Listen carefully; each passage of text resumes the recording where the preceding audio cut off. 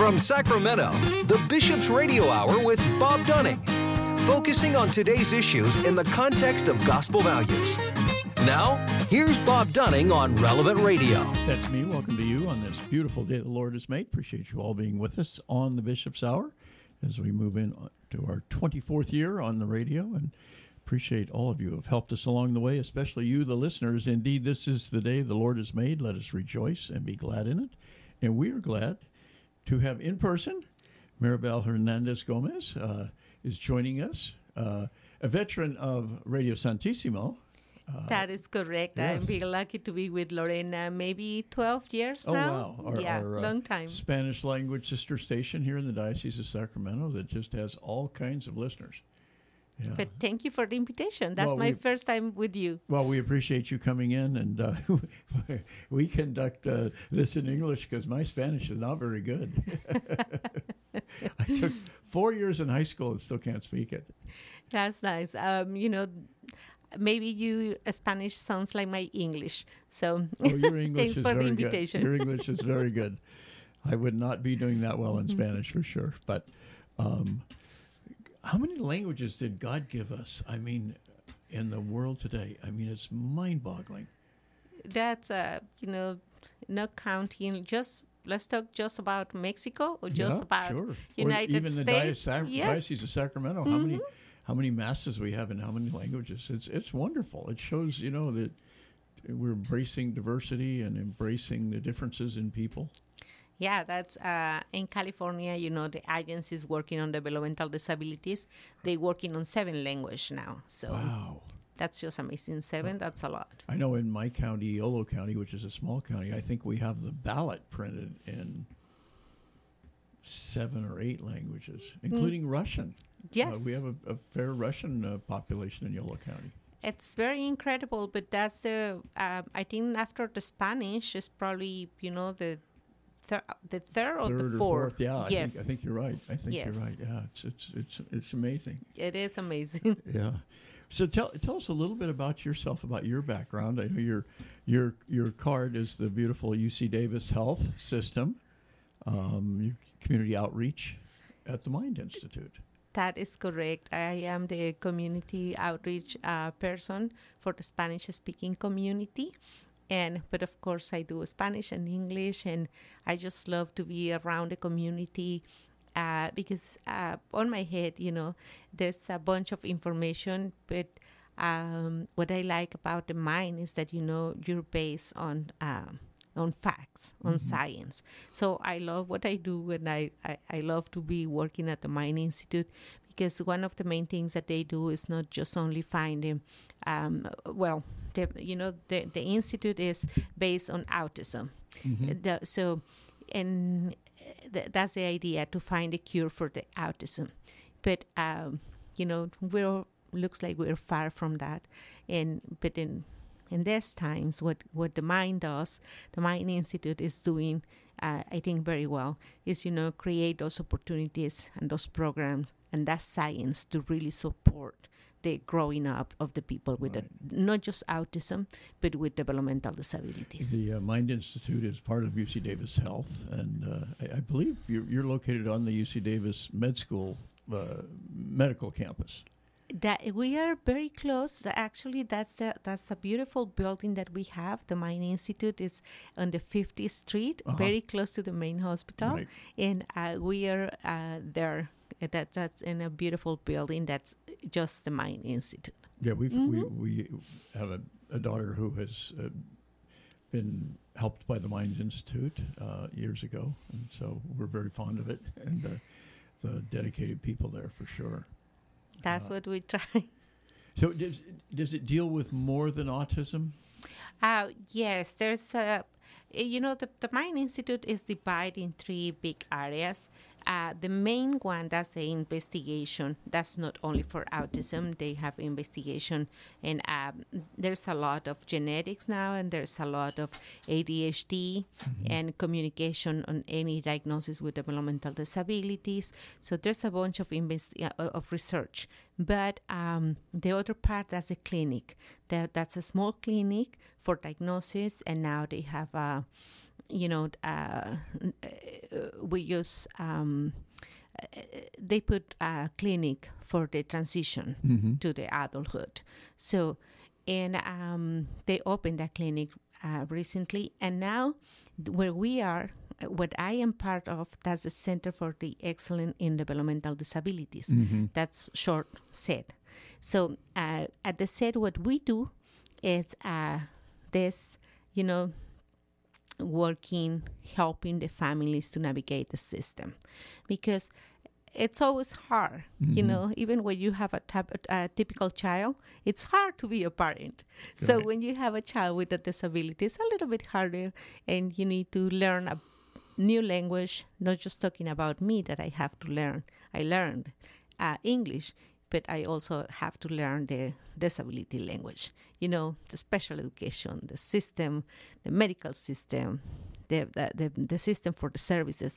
That's another language. So it's very, for me, I really enjoy to help the families with all this process, and just, recovering for the diagnosis.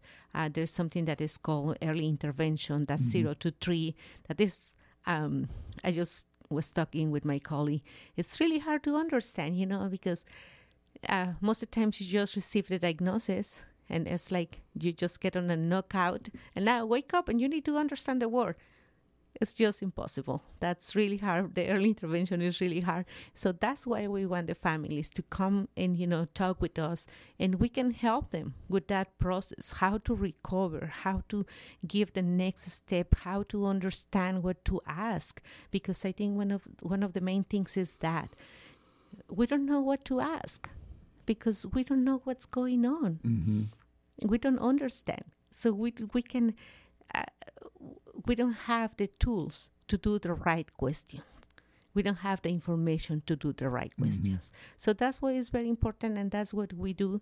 And we have a wonderful team. We have people on the English line. That's my friend Benita and Steve Ruder, that he knows. He has a lot of knowledge on what it is, the adulthood. He has more than 30 years working with adults with developmental disabilities.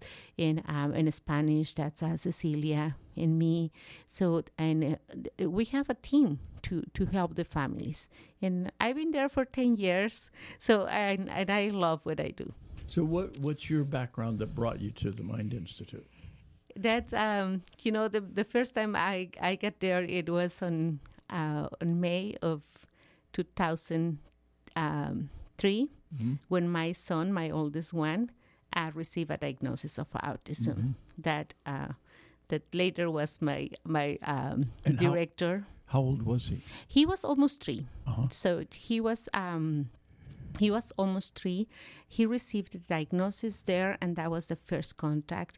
And they have lectures, and still doing, and every Wednesday. So I was desperate to learn. I really want to know what to do, how can I help him. So even when my English wasn't perfect, I go there and I listened. And the first hour, it was very technical. So it was super hard to understand. And then the last 30 minutes, it was more, family friendly. So it was really nice to be there and listen all the, ideas that they present to help your loved one to have success. So you have a child. The child's born. The child is developing. What leads you to decide you need to see somebody? It's different than when a child has a cold or a fever or something that, they've got the flu. They've got it. Autism is such a broad spectrum, if you will.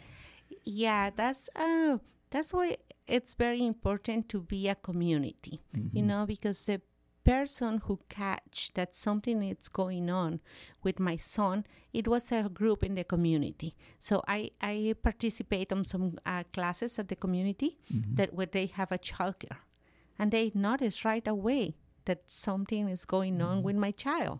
So, and I can't, because, that's my baby. Sure. I am pregnant. He's just behaving like that because I am Mexican and he's attached to me and things like that. We have an explanation for every single thing. Sure. So, but they don't. So they notice immediately that something was going on with Max. So they asked me, do you want us to make a referral for you? We have some concerns with Max. And I asked the child developmental specialist that I have a really good relationship with her. And I said, what do you think is going on with him? And she goes, I can tell you that because, that's not my role. I don't have the credentials to do that. And I asked her, you know what? You're my friend. You can say me that. You can say that as a friend. And she said, yeah, that's okay. Out of the record, so we want to rule out autism. So it was, you hear autism, but you never pay attention because that's a reality. Before you have someone in your life with a disability, you don't have the time, you don't pay attention to that kind of stuff. And so that was the first time I hear that. And I start to, check on what I have to do, where I need to go, what is the things that going on with autism, what that means. So I learned, and I talked with another social worker, and so when I went to the Mind Institute and they gave me the diagnosis, they asked me, so what do you want? But, I have a very clear idea on what I want because I have get the information on what's going on. So, yeah, I said I want behavior therapy for my child. And so it's behavior that is out of the ordinary is what tipped you off? Yes, because they most of the time it's also the language. Like both of my kids, they speak until they turn 5. So, but that's a lot of behaviors. For example, with Max, he has something that they call the lost, that they start to develop typical, but at some point around the 18, that's when they lost some abilities. So Max was getting worse and was getting abilities, but when I got pregnant, that he was almost 2, and he lost those abilities to learn new words, to behave, to to do things by himself. And but I didn't notice because for me it was because it was my fault because I was pregnant. I wasn't paying enough attention to him. And then with Chris, it was completely different. Chris never was typical. He was a sweet child. He was a really nice baby. But when he turned 18, he just, showed all this crying all day long, biting his 18 months. 18 months. 18 months. Okay. Yeah, when he was when he was 18 months old, he just started to cry all day long, to bite his hands. He never had a word. And so, yeah, the diagnosis was there when he was 18. Yeah. So both of them had autism, but yes, their symptoms were different. Completely. The way that they get at the diagnosis, the way that they, grow up, and the child, how they behave as babies, that was completely different. And still, completely different. Yes. Were you at that time able to speak English? I started to speak English when they say that Max needs services, and it will take like 3 months to put the services in Spanish, or we can start to find the services on Monday. And I say, okay, then I speak English. Right now. Yeah. I speak. No, I learn. I speak English now. Yeah. Yeah. They say what the necessity is the best teacher, or the most motivating teacher, for sure. Yeah, that's a reality, and that's the way I show the families. This book is too much, but just go to the appendix and find what are you looking for, and open the book on that page, because that's when you're gonna learn. Because that's what you're looking for. That's what do you need. So just. Were there or are there enough services in this area for people Spanish speaking? That's a big, even for the English families, we have, on most of the services, there is long waiting list. But, if we don't put our name there, it's going to take us one more day. So it's better that, that's the way it is. And I don't know whose fault is this, but that's how it is, the system. And if we are lucky, we can find another program and try to, put the name in a different place that maybe there is not a waiting list. But there's a bunch of services. There is a bunch of possibilities. There's tons of supports. We are so lucky to be here in California because we have the regional centers, and they provide, they're that contact. They have the knowledge where are the services, and they can help you to coordinate. That's their job. That's the people called Alta? Yes. Right. That's what we know as Alta. Right. Yes. So. And that's throughout the state? The regional centers? That's regional centers. We have 21 in all California. Right. And the one that we have here, that's Alta California Regional Center. Right. But for sure, we say Alta. Yeah, right. Yes. Right. Yeah, good people. So do you feel that a lot of autism gets not diagnosed? I always have this question, and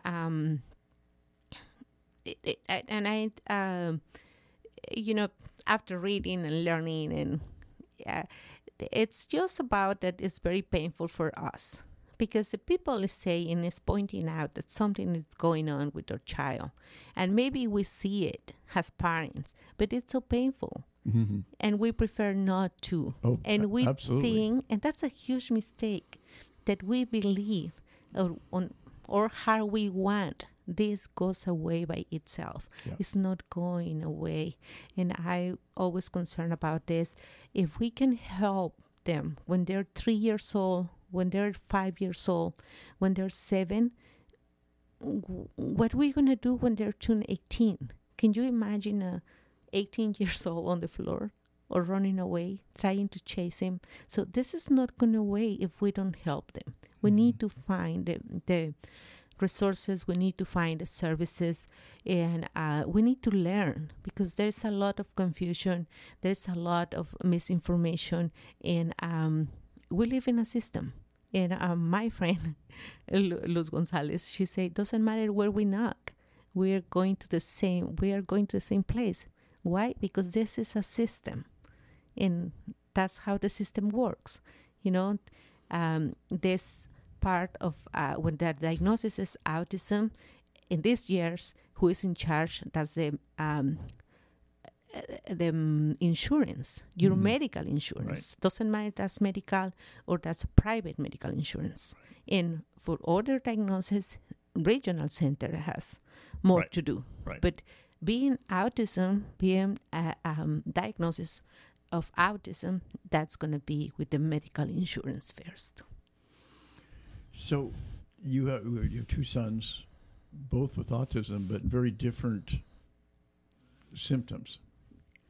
And abilities. And lives. Mm-hmm. And every single thing is different on them. And my little one, Chris, that he has more challenges, that he started not talking. Then at 18 he started to cry. He received early intervention, and then he started with behavior therapy, and he went to school. And when he was in 1st grade, they want, because he can behave, they want to place him on mental, on the class for kids that they have challenge with mental health. And for me, and I think that's where we have to know our rights and understand how to do all this advocacy that we have to do for them. Because I remember very clear that IEP, and I say, if you don't want to work with my child, I don't want you to work with my child. Sure. Because I don't want my child in a place that they don't want him. No, that would be every parent's nightmare, I would think. And he's not being a bad boy. He's not misbehaving. He's asking for help. Mm-hmm. He needs support. And that's why we are here, to find those supports. But I need to find the people who wants to work with him. And so they keep him at the school. They put more supports. And he was in full inclusion until the first year of the middle school, that we find out that it was hard for him. It was impossible for him to go to one classroom to other, to change one teacher to other, to have lunch with one kids now and the next day something different. Right. That was super hard for him. And he has his paraeducator with him for 6 months, but we just quit because in reality she was doing every single thing for him, and that's not the case. And so he went to the special education, and now he's in transition adult program. So he's getting some time to go to work. He is gaining abilities for the everyday life. And so he's going to be there until the last day of his 20 years. 21. And then what? And then what happens? And then that's the problem. That's where is the the big crack on the system. Your own. Yes, because I can send him to work because we have the Department of Rehabilitation with the coordination of regional center. He can go and work, but you know what? He can read music. He plays the piano. Mm-hmm. He draws. He's an artist, and he's completely verbal. He has a bunch of abilities, but it's hard to say it, but most of the time we are just looking on the disability, not on what he's capable. On the abilities, or not on the abilities. So I'm planning, that's my job, to take him to the college, enroll him in some classes, and hopefully he can, be successful. At least, we want to try what he likes, and if he can have some success there or find a job on something that he likes to do, that will be perfect. But at least we need to try. If there's nothing like that, we can say it was not possible because it's not there. But we already try. Well, it's interesting because the community colleges are very good at allowing kids to take one class or two classes of their choosing. Not the state universities and the UCs are much more regimented in terms of, okay, you're a freshman, you've got to take so many units, you have to be on this march to graduation, and you have all these requirements, whether you like them or you don't like them, foreign language and math and so much of this and so much of that. And with some kids, it's truly just not a possibility that they're going to be able to have that discipline and that rigor, or the ability in all those fields. And the community colleges sometimes do a really good job of including those kids. Yeah, they have the services. But you have to go. You have to go and you have to ask. Yeah. That is correct. And even then, it's up to sort of the individual professors how much accommodation and how much they're going to get. That is correct, yeah. But we need to try. We never know. Yeah. And, if not, we can find something that give him some abilities to have a specific job and, go as a technician. And DOR, Department of Rehab, is very good with that, trying to place kids in certain jobs. And like maybe a fast food job is truly just too much going on, too fast. And their businesses, they need a certain work product, but sometimes there are jobs where they fit just perfect. They can do the job. The employer really gets a good day's work, if you will, and the benefits being able to work and earn your own money and do a schedule are enormous, I think. Yes, that's my goal, because he can keep his life living with the Social Security income. But I don't want that for him. Right. I want to pay taxes. I want him to be, to pay back on what we receive for the system, because the system pay for the services. Right. So they are they showing what is possible. But even Social Security is hard to get. Yes. For people. I mean, people are routinely turned down that clearly, just in my estimation, just clearly qualify, and end up having to go to court to try to prove that they deserve. And Social Security is not. It's a safety net, but doesn't involve a lot of money. No, that's not a lot of money. Yeah. That's what I say. If you go to work, you can earn more that you receive for the Social Security, and that means that you're going to have a better life. Yeah. So that's my idea for both of them. Yeah, that's. With Max, I don't have too many concerns because he has a lot of skills. He has a lot of abilities. He can drive. He can. He can drive. That's great. He has, I don't know, 5 years driving now. So, and he was working in a job program that Regional Center offered for the clients, and he was very successful. He's very responsible. I mean, Chris is also very responsible. Every morning he get up and do all by himself, all his routines, and but with Max, I don't have to worry, that he's going to do something that he doesn't suppose. That's the difference. With Chris, I always have to oversee what's going on with him, because, his brain is wired in a different way than mine. Right, so right. I have to check on him. But yeah, Max, he's ready to go back to college. He started college when the pandemic hit, so he went back to home, and then he started this program, working for this program that Regional Center offer, and now it's only offered until day 23. So next month Max will be 23, so he can go back there. So he's going back to college, and let's try, and even if the college is not for him, we have more things to do. Not all people went to the school. No, we don't born to go to. Not all of us born to go to the school. So I'm sure there's more things that they can do, and we can help them to get prepared and to be successful. So when you talk about early intervention, is it medication? Is it counseling? Is it a combination of things?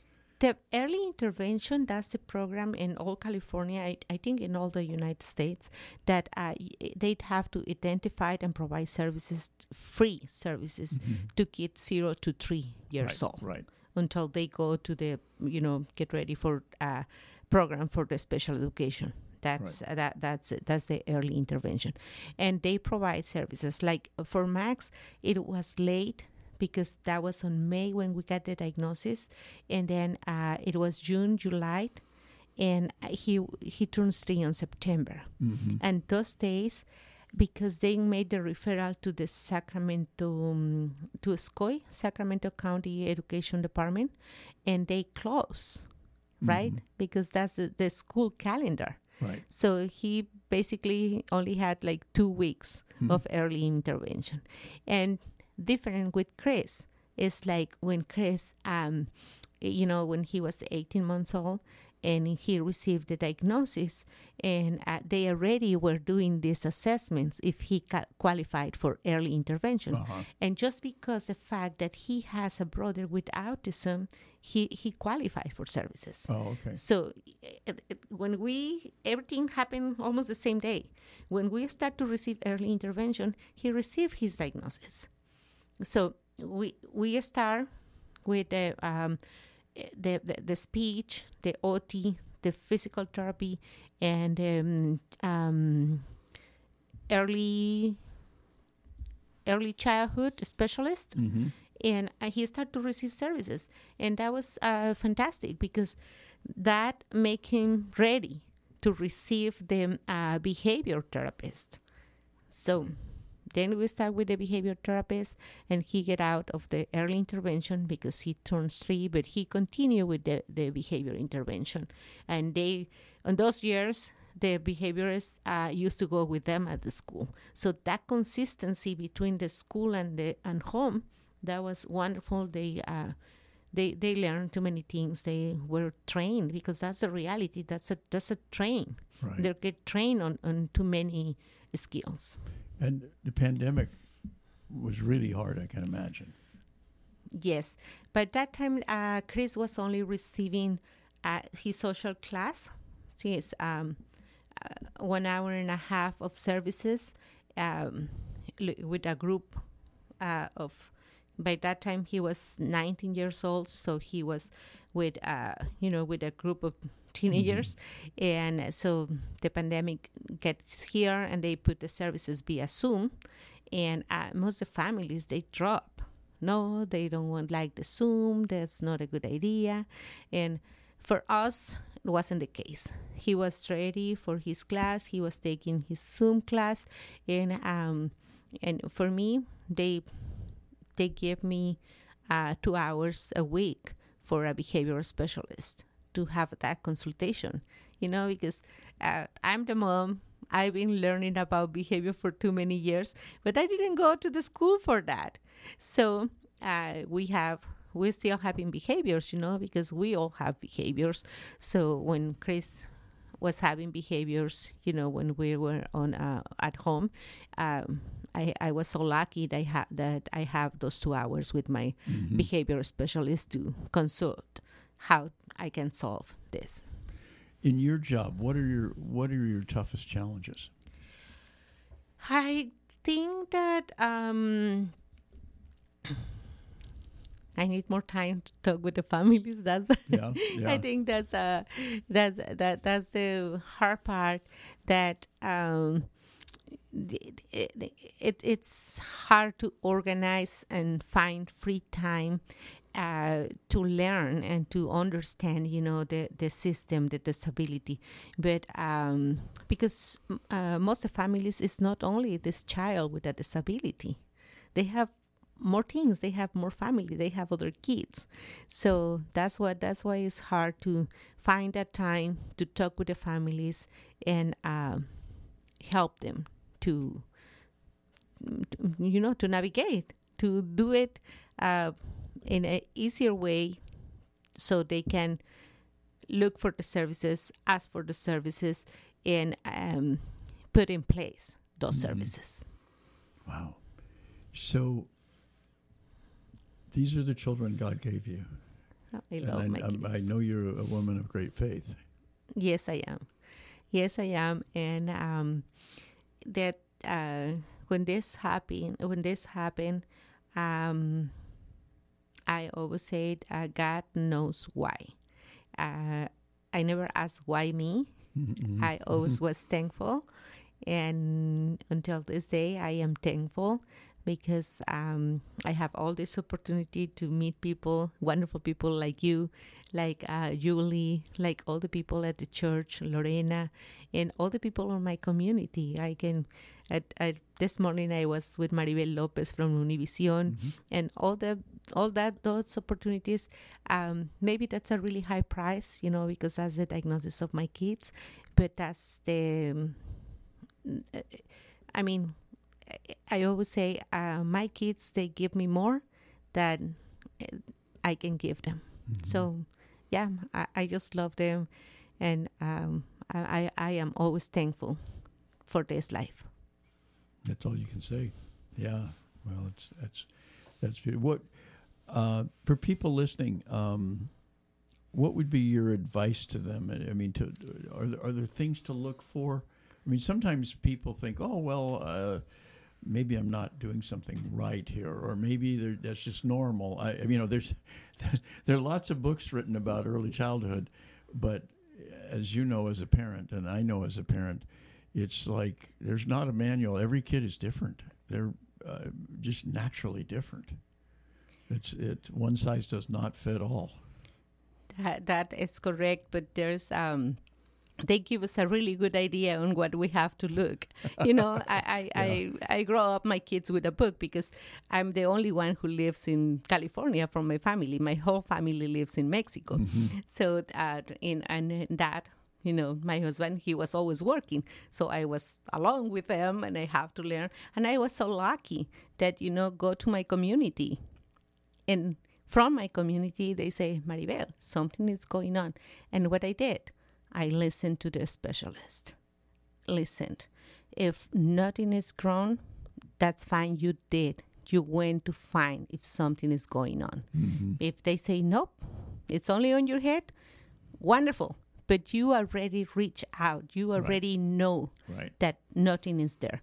But like I say, it's super hard because we love our kids and we don't want nothing happen to them. But for me, I always... I still open for recommendations. That's my word. Whatever you want to do with him, this is my first one. And you, as a professional, as a professor, as a teacher, as a behaviorist, you had more kids than just one. And this is my first one. So I always open to recommendations, and I listen what they have to offer, and sometimes maybe you don't like it. So, but that's not the only, you know, we are not on the novelas where that's only one doctor and only one. Right. No, we are in a really huge community that it has more than one professional in each area. So, do you feel a lot of people don't understand, not just your kids, but kids with autism? They don't recognize that this behavior is something that isn't quote unquote voluntary, that it's caused by something. That's very interesting. That it's always like, why you can do this? Mm-hmm. Why you don't behave? Right. It's like you can't. Guess what? They can't. That's true. They can't because the brain is, you know, working and reading, and it just they don't think and feel like us. Let me share something. You know, I'm like, how come Chris can get on the you know, on the slide, on the games at the restaurant? Mm-hmm. It's super fun. All the kids wants to do that. How come he doesn't want to do it? What happened with Chris? And you think about autism, and you think that all the kids are hyperactive, right? Because that was Max's case. Well, Chris, no. Chris was hypoactive. Mm-hmm. Why? Because every single thing that he does is painful. Just moving is painful. Just trying is painful. So we have to teach him that he's not going to get hurt. And getting on the slide at the restaurant, it was so challenging for him because he can hear the noise of the light. Mm-hmm. And can you imagine how loud gets that noise inside the tube? So that's when you say, why this can't? That's true. They can't. They need help. That's how we have to see them. They need help. What we can do to help them. The fear that my boy, he's on panic. He can't tolerate the frogs. He's on panic. He has a phobia. And it's real. So think about what is, what you don't like. What is your biggest fear? Mm-hmm. And that's the way they feel every time that you say, I can't believe it. He's afraid of this. Right. You need to believe it. He's super afraid. He's not lying. He's not pretending. Right. And what he needs is help. He needs support. He needs that love to be understood. How much of it is therapy? How much of it, are there good pharmaceuticals? Are there good things that help? That's, in my case, yes. But that's very hard to talk about that because we all have different ideas. But and same thing, like any treatment, you need to try it. Right. And if it doesn't work for your family, it doesn't work. If it doesn't work for your child, it doesn't work. But how do you know if it's going to work? And this happened with us. My mom, she's a doctor, and she said, why you don't try with him this? And I'm like, no, he doesn't need it. And my mom was, I think that will be a good idea. Maybe this is going to help him. And nope. But then my friend say, this is helping to my boy. And I'm like, what it is? Same medication that my mother say. And I say, okay, I'm going to try it. I try it. I fall in love. And I start to give the medication without the knowledge of my husband. And years later, he is the one who is, oh my goodness, we need to give him his medication. Because, for my boy, that really works, that really make the difference, makes still making the difference. He can go to the school, be successful, tolerates that, the big thing with him is the people doesn't follow the rules. That's the huge thing for him. And he can tolerate, when he's with his medication, he can tolerate that. And he has all these strategies to ask for help and to go away and breathe and all that. He knows all that. So, but the medications help him a lot. Why were you originally opposed?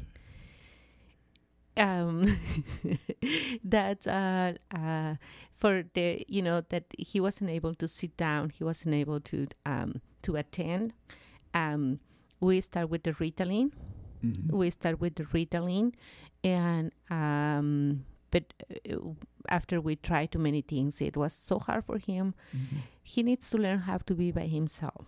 He doesn't know how to be by himself, so we have to teach him how to be by himself. And then I remember that we used the white noise for him to pay attention. Right. It was the black noise all the time in his room, so he was able to focus. And then we find this medication, and his doctor that he's been with him has since the day of his diagnosis say, okay, let's do this. And then, he moved from the kinder to the first grade, where he has these challenges that they don't want him and they want to move him to. Right. So that's when, as parents, we need to work as a team. And I say, maybe this is the time to adjust the medication. Yeah. So we did it, and the neurologist, he did the adjustment, and he started with the Concerta, with the boost of Ritalin, and also the other medication that it helps with the impulsiveness. That's I forgot the name because he's not taking that one anymore. But so instead of one, the neurologist adjusts him to 3 medications, and it worked. Thanks to that, he was able to stay in the full inclusion. Oh, that's good. That's good. Well, an awful lot to think about. Blessings in your work.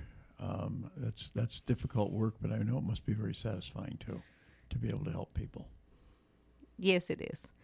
Yes, it is. I really, when I talk with the parents, for me, is that I'm changing the life of a little kid. Yeah. So that's wonderful. Like when they say, "Oh, Maribel, thank you so much. God bless you," and I'm like, the best way that you can thank me is, do something for your boy. Yeah. That's wonderful for me. That's wonderful. Well, thank you for taking the time to be here, and I hope that you can come back and share more stories with us. And anytime. God's blessings to you and your family and everybody you work with. Thank you so much. Thanks so much, Maribel. Thank you. We'll take a quick break. We'll be back with more on the Bishop's Hour right after this. I'd like to thank all the wonderful people and organizations, businesses in town and throughout the Diocese of Sacramento who have provided underwriting for the Bishop's Hour, some in the last few years, some have been with us for a very long time. If you would like to be an underwriter for the Bishop's Radio Hour, it's a wonderful opportunity to support this mission and also to support the diocese and also to get some recognition for your organization or for your business. The easiest way to do this is to give us a shout, send us an email, radio@scd.org, and we can give you all the details about helping to underwrite the Bishop's Radio Hour. Again, that's radio@scd.org. This portion of the Bishop's Hour is brought to you by a grant from the St. Vincent de Paul Society. Drop by and shop at their thrift store, a beautiful, beautiful thrift store at 2275 Watt Avenue. Open Mondays through Saturdays from 10 to 8 and Sundays from 11 to 6. They also accept donations at the store, donations of furniture, appliances, clothing, books, everyday household items. Your donations help to fund the many projects of the St. Vincent de Paul Society throughout the Diocese of Sacramento. Do such wonderful, wonderful work, and the thrift store is one of the ways they raise the funds to help people throughout the diocese, and also many of their clients are able to access the thrift store for items that they need. You can give them a call. They will come pick it up as well, but you can give them a call. They're at 916-972-1212. And remember, again, the thrift store is open 7 days a week at 2275 Watt Avenue right here in Sacramento. Well, Bishop Soto refers to Christ the King Retreat Center as the jewel of the diocese, and indeed it is. What a beautiful oasis it is. It's located in Citrus Heights, right in the hustle and bustle of the city, and you feel like you're getting away from it all when you turn off the main road and just come into Christ the King Passionist Retreat Center. Christ the King has served Northern California and the Diocese of Sacramento for over 60 years through parish weekend retreats, individual spiritual direction, and a variety of other programs. For information on all the programs that they offer, including residential programs, give them a call. They're at 916-725-4720, or you can visit them at 6520 Van Maren Lane in Citrus Heights. And we certainly thank the St. Vincent de Paul Society and Christ the King Passionist Retreat Center for their fine and long-standing support of the Bishop's Hour. This portion of the Bishop's Hour is brought to you by a grant from the Mercy Foundation, enriching lives in the Sacramento region through Sisters of Mercy ministries in healthcare, education, housing, and the care for the poor and elderly. For the Mercy Foundation, philanthropy is one of the most powerful expressions of compassion and love. Just as many people in our community need a hand, countless others are reaching out to them with comfort and hope. You can express your care and concern for the less fortunate with a gift to the Mercy Foundation.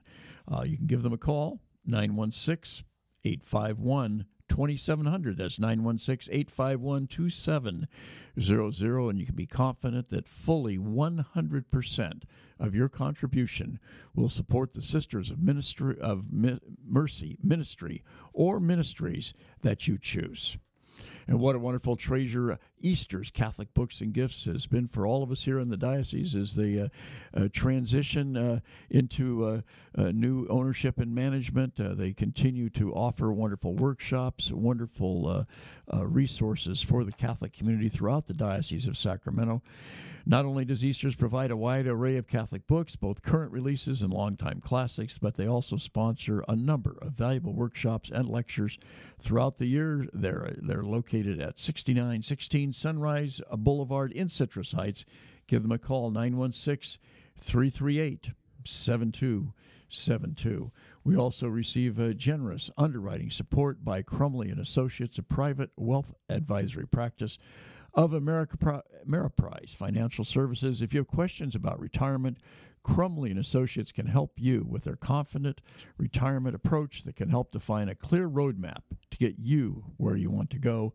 You can contact them, get all the details at Crumley & Associates, 7956 California Avenue in Fair Oaks. They're at 916-638-4600. That's 916-638-4600. And we are certainly appreciative of the fine and long-standing support of the Mercy Foundation, of Easter's Catholic Books and Gifts, and of Crumley and Associates. This is Deacon Kevin Stasko, the Director of the Office of Youth and Young Adult Ministry and Family and Faith Formation, and you're listening to the Bishop's Hour with Bob Dunning. Thank you, Deacon Kevin, and for all you do and for that wonderful introduction. This is the Bishop's Hour, and we've been at this labor of love for 24 years now. And our as long as I've been alive. Gabe has been with us for a lot of that. 16, I think, of them. Wow. I know. It makes you think about how the time has kind of flown by. And things have changed and stayed the same, and been through. We're on the radio every day, 6 days a week, but also other ways to listen to the broadcast. Yeah, there was. The broadcast is also a podcast now, as with changing with the modern times, and the easiest way to hear the show, if you can't get to the radio, is subscribing to the podcast. It doesn't require any money. It doesn't require any commitment. No signing. Nothing. No.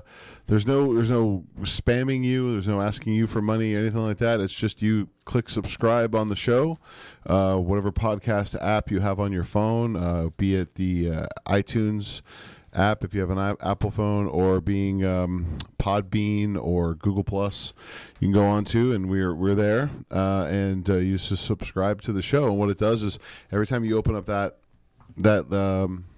particular app, it'll tell you how many shows you are behind, and if you want to catch up, you can. If you want to select a show you want to listen to, you can. You don't have to listen to all of them. It doesn't require anything. You can just look at it. Then you also can go to our website, scd.org. That's SCD as in Sacramento Catholic Diocese.org, and scroll down. There's a little button you can click on for us and our counterpart, Radio Santissimo, and you click on us or them, but click on us since we're talking about us.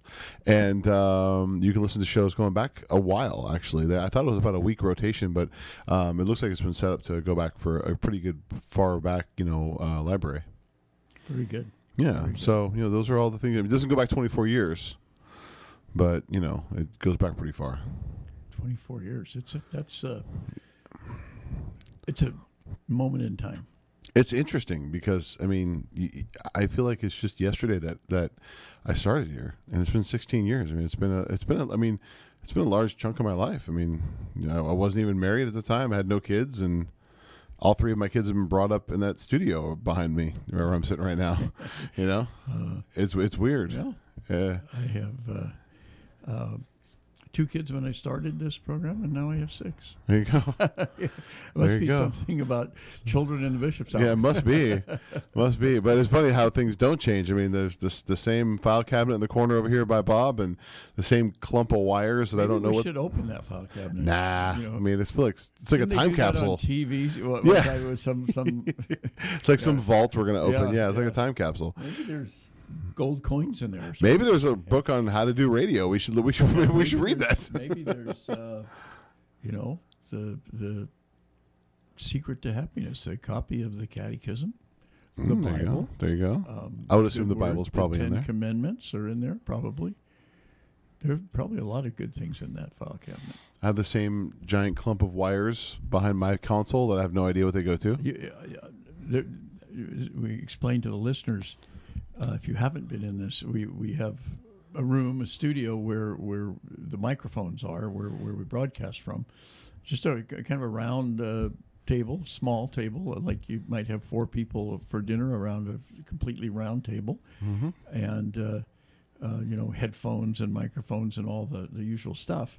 But then you go into the production room, and there's a glass window where Gabe and I can see each other and give us hand signals. But and there's this what they call the board. Yeah, the board. Radio, and it has more dials and flashing lights. And back in time of a few years ago, actually just before I started here, I was doing a night talk show on KFBK, 3 hours a night, every night, live. And the first thing they showed me after they hired me was the board. And because you're working 9 to midnight, you're alone. There might be a couple of people in the newsroom filing stories, and then maybe they're going to come on and give there was a fire somewhere, or something happened. They're going to give the news of the day for a few minutes, but basically you're in there alone. You're running your own board while you're on the air. Right. You're playing all the commercials. You're answering the phones. The lights flashing at you, and I looked at that board, and I'm not very technically savvy at all. And I thought, I won't be able to do this job because of this board. It's intimidating looking when you first see it. I love being on the radio. I love talking to people. And I thought, can't somebody else run the board? And no, that's not the way it works. You run your own board, and you actually find out once you learn it. A lot of those dials and all were just irrelevant. There were about 3 things. This button will put you on the air. This button will take you off the air. You put that commercial in the little, it was like a cassette. You put it into the wall, and then you hit another button, and they'll play the commercial. And there's even a button if you want applause. Wow. Fake applause. We need to get that in here. Yeah, fake applause. There were a bunch of them. Fake applause, fake laughter. That you could. See, the worst part about being on the radio, if you tell a joke, nobody laughs. It's true. Or maybe they're laughing, but you can't hear them. Right. You go, well, that joke fell flat. Right. And now you can play laughter with your joke. Right. Yeah. It comforts you. Yeah. So that's the way radio works. But it's a very interesting medium which has survived a long time. It's amazing how long radio is still a very, very popular medium, and I feel very, very fortunate to my radio career has been in a lot of places, including sports, and which was a lot of fun, but I've never had a job like this one that I thoroughly enjoy and feel just blessed to be here. So thanks to everybody that's helped us along the way in these 24 years, all our underwriters, all our guests, all the support of Bishop Wiegand, who's founded this, and Bishop Soto, who has supported it so great and is so supported Radio Santissimo Sacramento as well, our Spanish language station, which really, really has made a difference in this diocese, and of course you, the listeners, the most important. That's why we have this show. That's going to do it for us for today. Thanks for listening. God bless everyone.